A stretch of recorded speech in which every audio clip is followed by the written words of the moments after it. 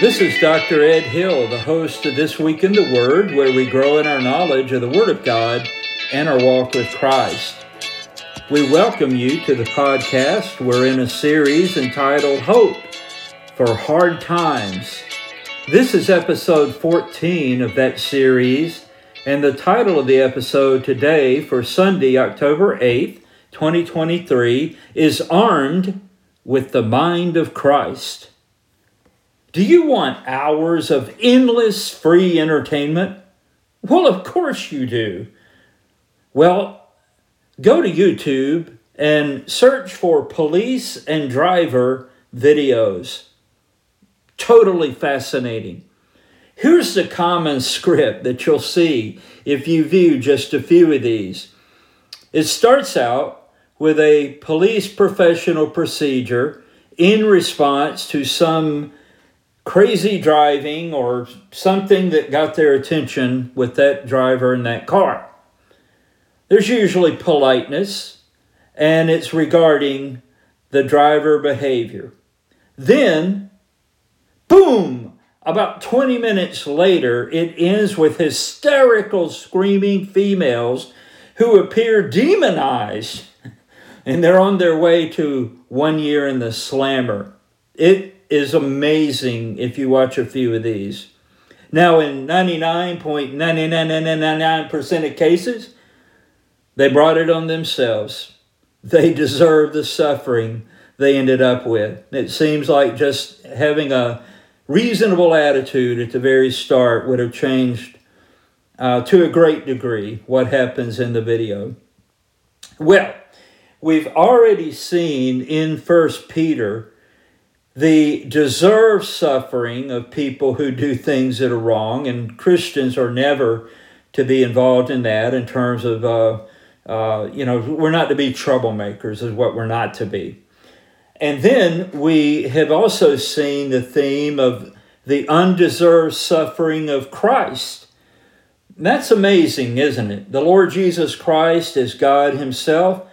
He is absolutely holy and perfect.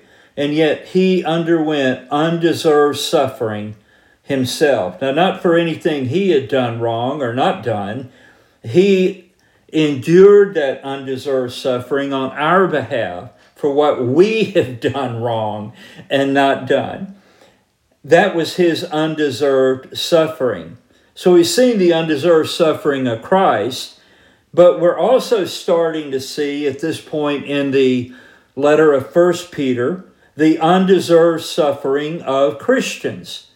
Now, this is undeserved as opposed to if a Christian were to do something wrong and they get in trouble. Well, Peter has already established, well, then you would deserve that because you intentionally did something that was wrong.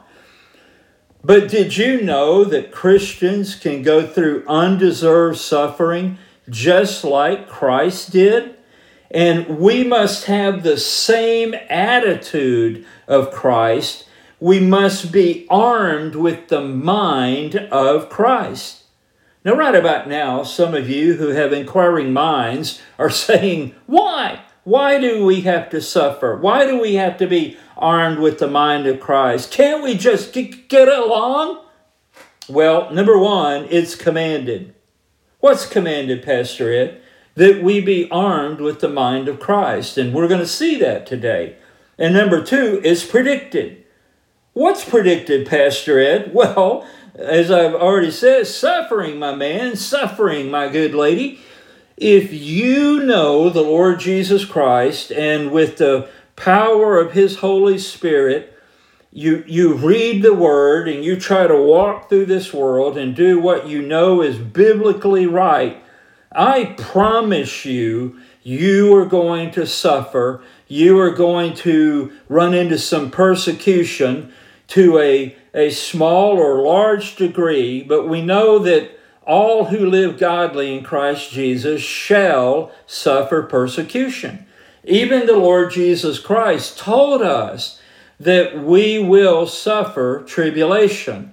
Now, that's not the tribulation, the 70th week of Daniel, but he was saying that And going through this world with him living in us, we're going to get the same pushback against us that he got in his holiness. He didn't deserve it, and we won't deserve it either, but it's going to happen. It's just how it is. And in order to deal with that successfully, we must be armed with the mind of Christ. That's why I've entitled this episode, Armed with the Mind of Christ. Now, you remember that 70s movie about the big shark? The police chief finally sees the 20-foot shark, and he says, what? Remember what he says? Come on, you're going to need a bigger boat, right?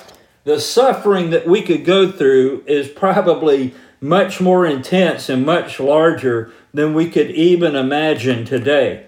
Now, it's sort of like what I just said.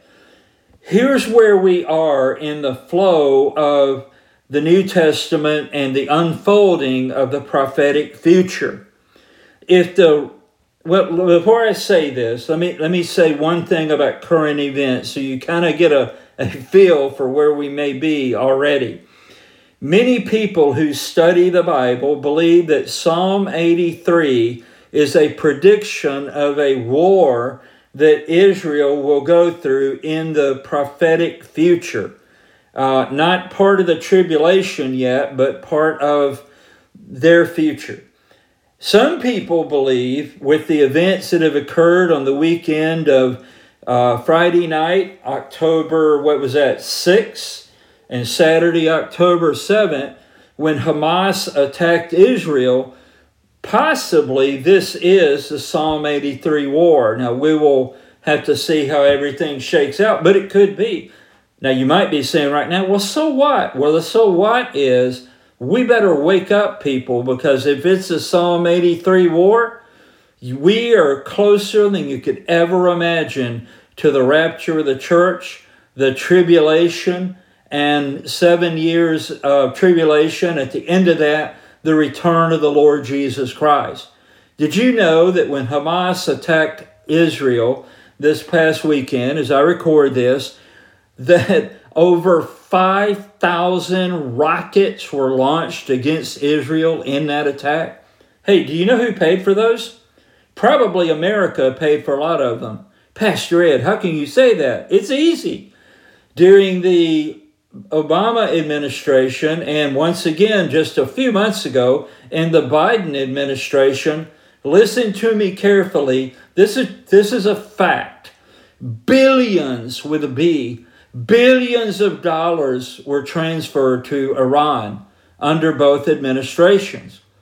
Say, well, what's so bad about that? What could possibly go wrong with that?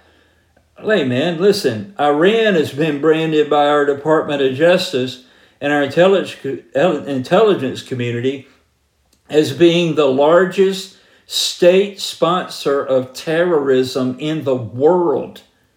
I didn't say that. I'm just quoting what the experts say. Hamas attacked 50 military outposts, neutralized them. They breached the fence perimeter of Israel, and they were able to drive vehicles in, and over 1,000 Hamas fighters went into Israel. Now, you know what's different about this than all the other many wars that modern Israel has been through since the day it was founded in May of 1947. Sometimes I forget the date, but I believe that's right. Anyway, once they were founded, they were immediately attacked, and it's kind of never stopped. There's a war quite often against Israel. But you know what's different? The Israeli Defense Forces, their army, were always there to meet those attacking Israel, but they were completely blinded and caught off guard. And I'm not even going to go into how the Iron Dome couldn't have worked when it should have worked, but it didn't. That is something you ought to think about. Wonder how that couldn't work. And anyway, the point is, they've abducted, that we know of, over 100 Israeli citizens, women, children, old people, you get the idea, and paraded them through Gaza City in Palestine. And basically, that's where we are. And Iran, I promise you, Iran is behind this. They love Hamas and all the other brands of terrorist groups. Hezbollah, what's the other one in Afghanistan? You know who I'm talking about. Taliban, yeah. Everybody's getting in on the act. They're all ready to go. Well, it could be the Psalm 83 war, or it may just be another in a series of wars leading to the end. Now, if the rapture of the church, which I believe in completely, you know why? It's in the Bible. Jesus talked about it. Paul talked about it. It's there, all right?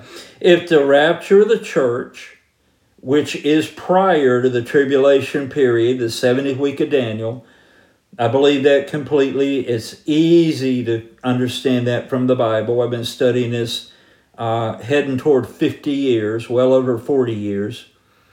If the rapture of the church, which is prior to the tribulation, the 70th week of Daniel, doesn't happen in the next few months or years, and you and I don't die anyway, then the Great Reset with its ESG plan, equity, sustainability, and governance, meaning how well you respond to being governed, that's what that's about.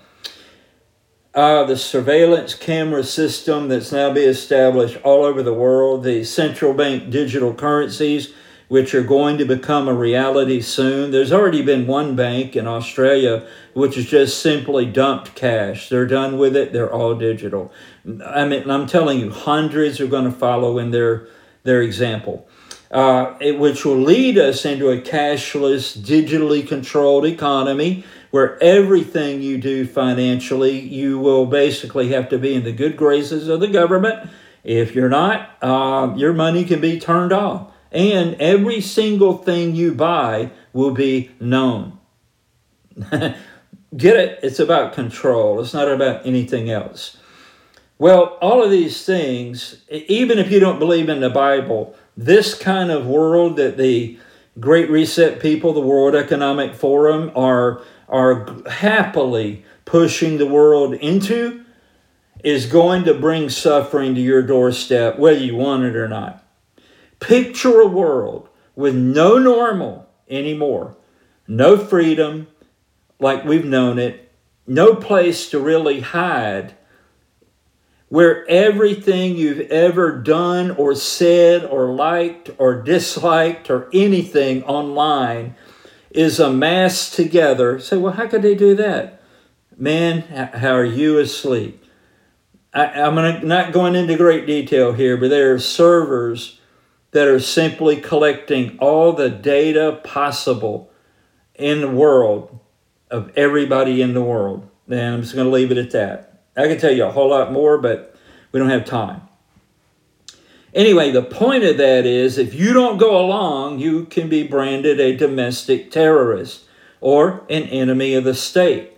And once you carry that legal designation, then it's fair to do anything the authorities want to do to you to deal with you or dispense with you. Think about all that I just said. Pastor Ed, you're bumming me out. I just tuned in so I could feel happy and encouraged again in this world. Well, you picked the wrong podcast, sister. Anyway, all of this kind of thing is looming ahead of the world. And if the rapture doesn't happen sooner rather than later, we almost certainly will go through some of this and end up on the wrong end and suffer. Right now, if world-famous personalities and world-famous political leaders and world-famous professionals can be debanked, banned from social media platforms, and, this is shocking, have their assets seized by governments, hey, what chance do you and I have, right? Average citizens. And as I mentioned last week, this is always true when there's violent regime change. I promise you, those who hate you because you are a Christian, or maybe you're not even a Christian, you're just a conservative, you believe in freedom. That's a problem to people who want absolute control. You are in their way. I promise you that people like you are on paper lists and digital lists. You are known of. And even if you are not known by name yet, the way you believe and live will get you on a list. So, that's what we're facing in this world. Now, if I die tomorrow, what do I care personally, right? Or if the rapture is next Tuesday at 1 o'clock, I didn't say it is, I'm just saying if it was, then I'm out of here, right? But what if I go through things like this, which are speeding like a runaway freight train toward us, then there's going to be some measure of suffering. And by the way, an editorial comment from me. If you're thinking right now, I don't even know what you're talking about, then shame on you. We live, everything I just mentioned, although I can't go into detail about all of it, I could spend hours explaining these things and many more. But everything I just explained is true and it's real. We live on the verge of the most awful time in human history. And you're asleep at the wheel and believe everything that the woke media wants you to think. Shame on you.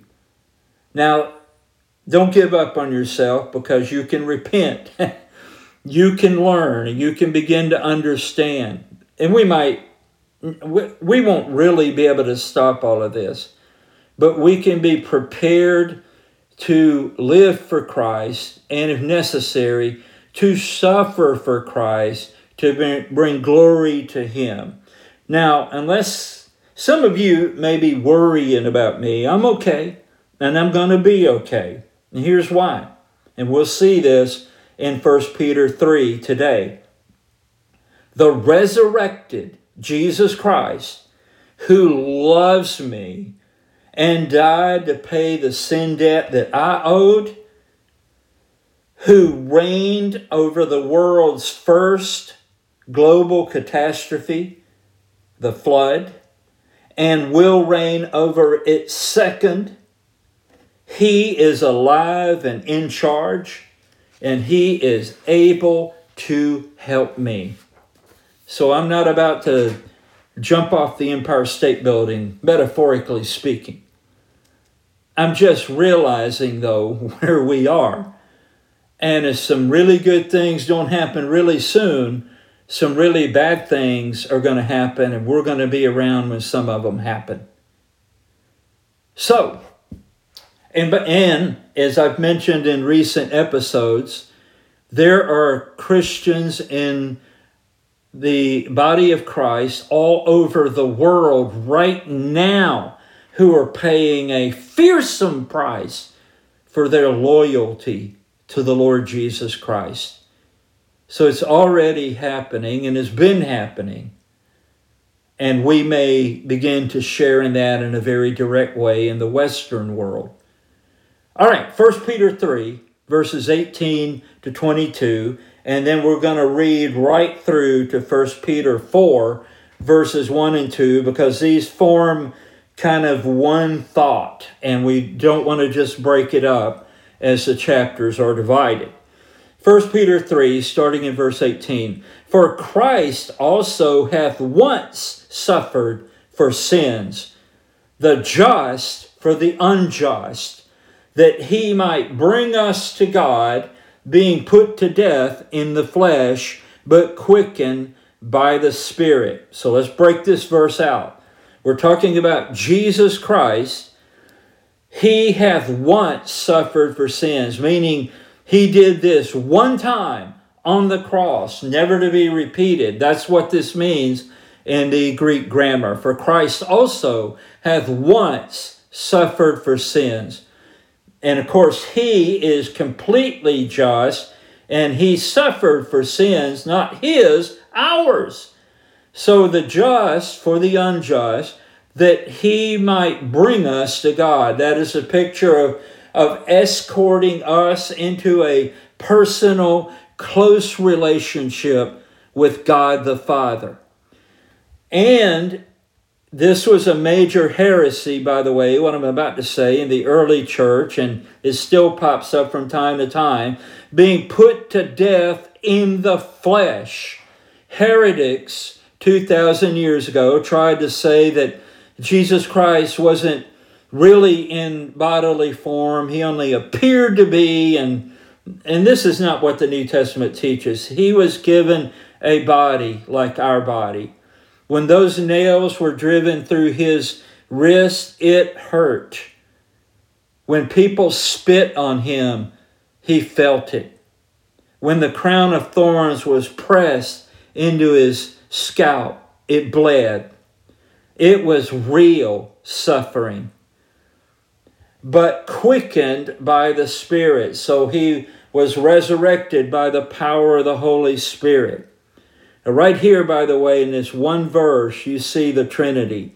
Jesus Christ the Son, God the Father, and the Holy Spirit, who is God. Right there. So for all you Trinitarian deniers, just open your eyes. It's all over the New Testament. There's another place. Verse 19. By which also he went and preached unto the spirits in prison, which sometime were disobedient, when once the long-suffering of God waited in the days of Noah, while the ark was a preparing, wherein few, that is 8 souls, were saved by water. The like figure whereunto even baptism doth also now save us. And notice here, he's not talking about that when we go through water baptism, that the act of baptism saves us. How do you know that? Because he says, not the putting away of the filth of the flesh, but the answer of a good conscience toward God. That is, we're born again by faith in Christ, and the water baptism portrays what has happened. So let me read that without breaking into it. The like figure unto even baptism doth also now save us, not the putting away of the filth of the flesh, but the answer of a good conscience toward God by the resurrection of Jesus Christ, who is gone into heaven and is on the right hand of God, angels and authorities and powers being made subject unto him. For as much then as Christ has suffered for us in the flesh, arm yourselves likewise with the same mind. For he that has suffered in the flesh has ceased from sin, that he no longer should live the rest of his time in the flesh to the lust of men, but to the will of God. All right, so what have we seen here in reading from 1 Peter 3:18 through 1 Peter 4, verse 2? We've seen that the Lord Jesus Christ, one time, for all time, suffered for sins, not his own, our sins. He had no sin. He suffered for our sins, the just for the unjust, that he might bring us to God, that is, escort us into a very close relationship with God the Father. And we see that he was put to death in the flesh. He had a real body. It was real, actual physical suffering, not to mention the spiritual suffering of becoming sin for us, our sin, that we might be forgiven, and that he was quickened by the Spirit. And then verse 19 says, by which also, by the Holy Spirit, by which also he went and preached unto the spirits in prison. Now, what is this talking about? This has been a perplexing little passage right here. I think the simplest way that expositors and exegetes, Bible students, have been able to break this out is this way, that the Lord Jesus Christ was preaching through Noah while Noah was busy preparing the ark. And you might say, well, how long did that take? 19 weeks? 4 years? I think I'm correct in saying, and some of you who are good at this can search this out, but I believe we know from Bible chronology given to us in the Old Testament that Noah was about 120 years in building the ark. That is way more than one generation, right? Because people nearer the creation lived longer. You see that in Genesis, how long they live. You see that in the book of Genesis. But over time, man began to live shorter and shorter and shorter lives.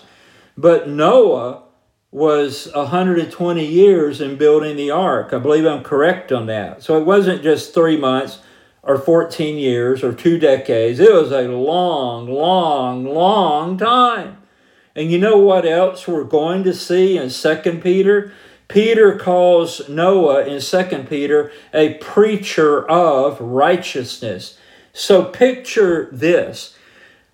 While Noah is busy collecting everything needed to build this massive battleship-size floating vessel, that's how big it was, by the way. It was huge. While he was busy doing that, he didn't waste any time. In other words, he wasted no time in getting to preaching to those that watched him do it about their wickedness, their need to repent and to trust God, and they could be saved too in the ark. Of course, people would grade Noah and his homiletical preaching abilities today as an absolute failure because not one of them repented. He had no decisions other than obviously his wife and the other 6 that went with him in the ark, his family, his sons and their wives. That's it. No one else listened to Noah. And yet they were offered the grace of God, and it was right in front of them. It was like Jesus right in front of them because the ark portrays the Lord Jesus Christ. And Noah, I don't know how much he knew, but I believe that to some degree he preached Christ unto them, the Messiah, the seed of the woman that was promised that would come and save everyone. But you know what they did? They completely, violently rejected God's offer of grace and did not repent. That's astounding. So we see, how do I know that? Well, verse 20, we see this. Which sometime were disobedient. So the spirits in prison are the spirits of these people who perished in the flood. And the Lord Jesus Christ, after his crucifixion, before his resurrection, I think I'm right on that, went to these lost people who rejected their offer of salvation and basically authenticated Noah and told him, you should have repented. It was too late. Now, verse 20 defines who the spirits in prison are, because verse 20 tells us, which sometime were disobedient. That's the people who back in Noah's day, they were dead now, bodily, but they were still alive in hell, awaiting final judgment. And Christ went there to say Noah was right. You should have repented. which sometime were disobedient. What does that mean? Well, back in Noah's day, when they were alive on the earth before the flood came and they all perished, they were intently disobedient. No doubt they mocked Noah. They turned their back on him. They called him crazy Noah.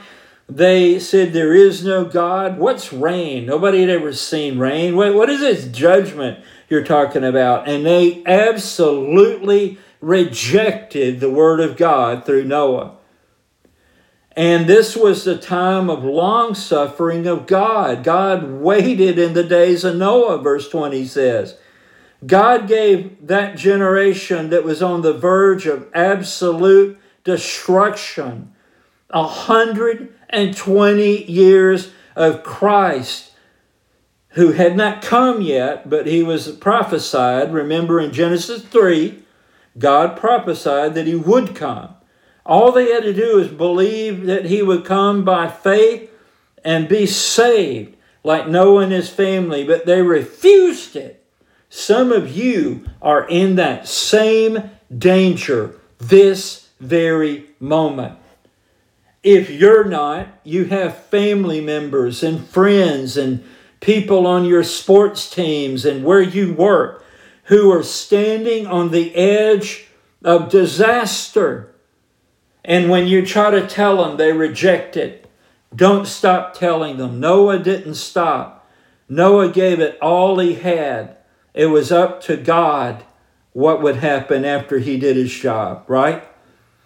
So while the ark was preparing, Noah's preaching while he prepares it.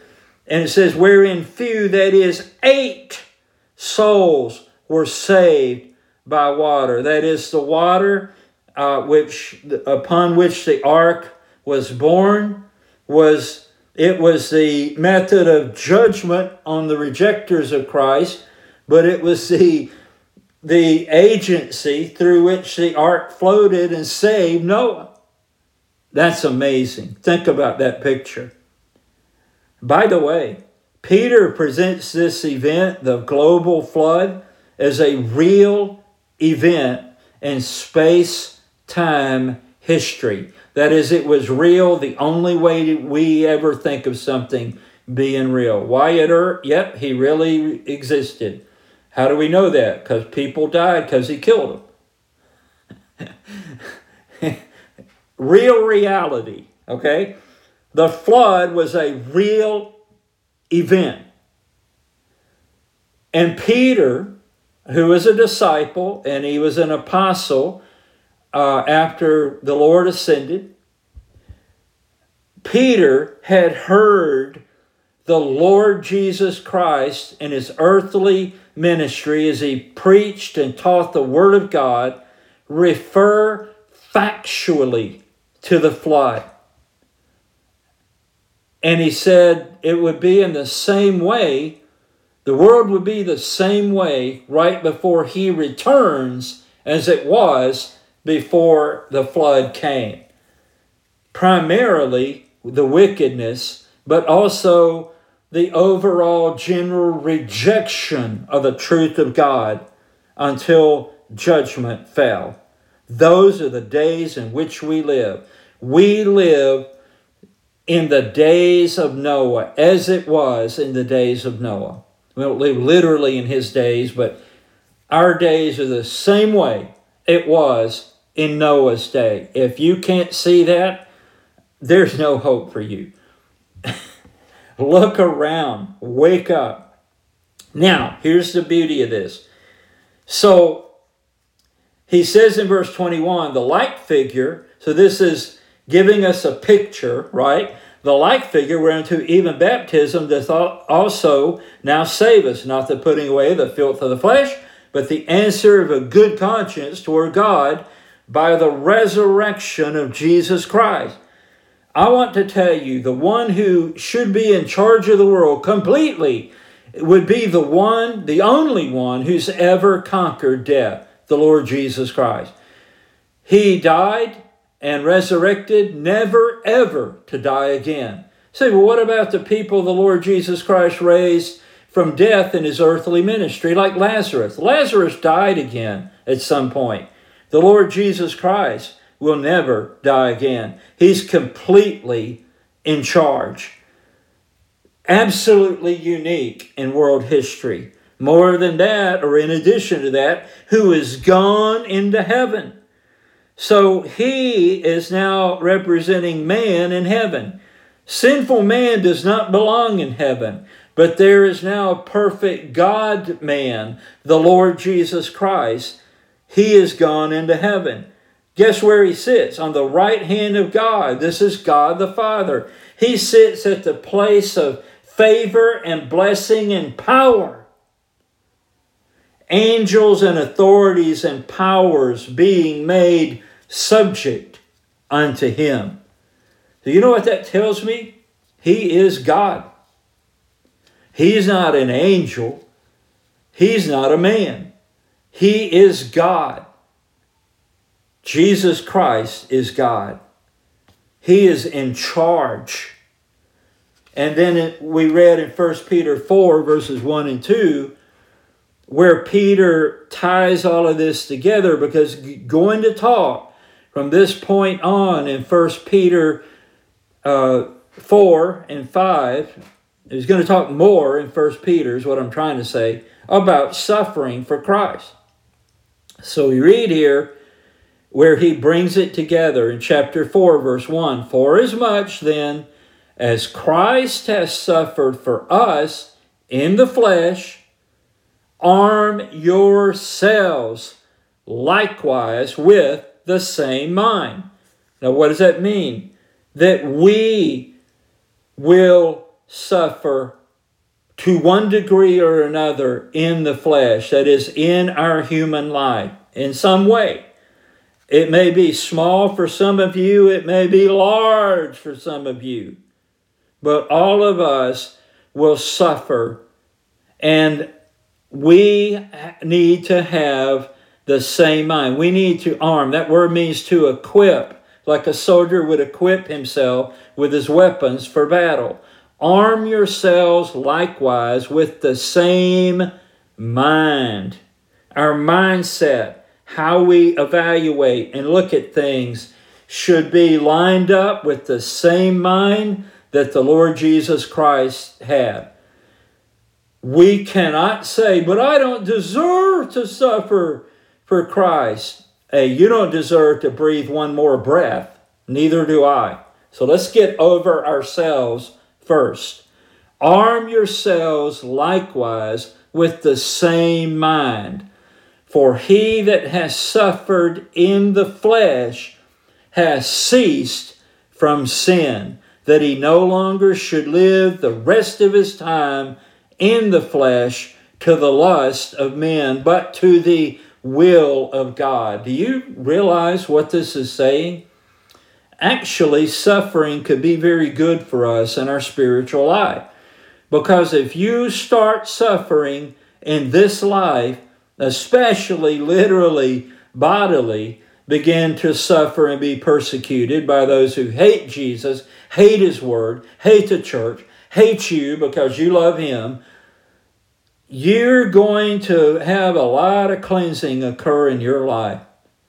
It could be that some of you who struggle with some things that you wish you could leave behind, if you start going through some suffering, it could even be legal suffering from the system, from the man.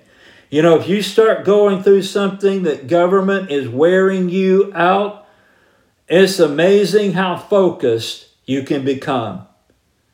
And that will really be Jesus Christ gaining the leadership and the control by his Spirit in your life as you've always needed to be done. Now, why does this happen? That he no longer should live the rest of his time in the flesh to the lust of men, but to the will of God. That is, all of a sudden, you're not really worried anymore about having the best looking house in the neighborhood, the biggest car, the best office at work, being number one, or having your college sports team always be number one, or anything else, that having riches or the finest clothes or being popular on social media. Man, I tell you what, if you're listening to this and that's your goal, man, whoo, that's sad. Anyway, a suffering can actually work to our spiritual benefit. Now, should we go out and seek it? No, we shouldn't. We should not choose a place of our own martyrdom. But it'll come to you when it's time, if it needs to, and you don't have to go looking for it. All you have to do is live for Jesus. And all of a sudden, living by the way most people think about, life, as I just look at the world the way it is today, I just think, man, are most people in for the biggest shock they could possibly imagine. They're climbing that ladder as fast as they can, and one day, either at death or the return of Christ, they're going to reach the top of that ladder and find out they've had the ladder leaned against the wrong wall their whole life. But it'll be too late. Listen, suffering makes us sober. Now, by that I mean it makes us serious.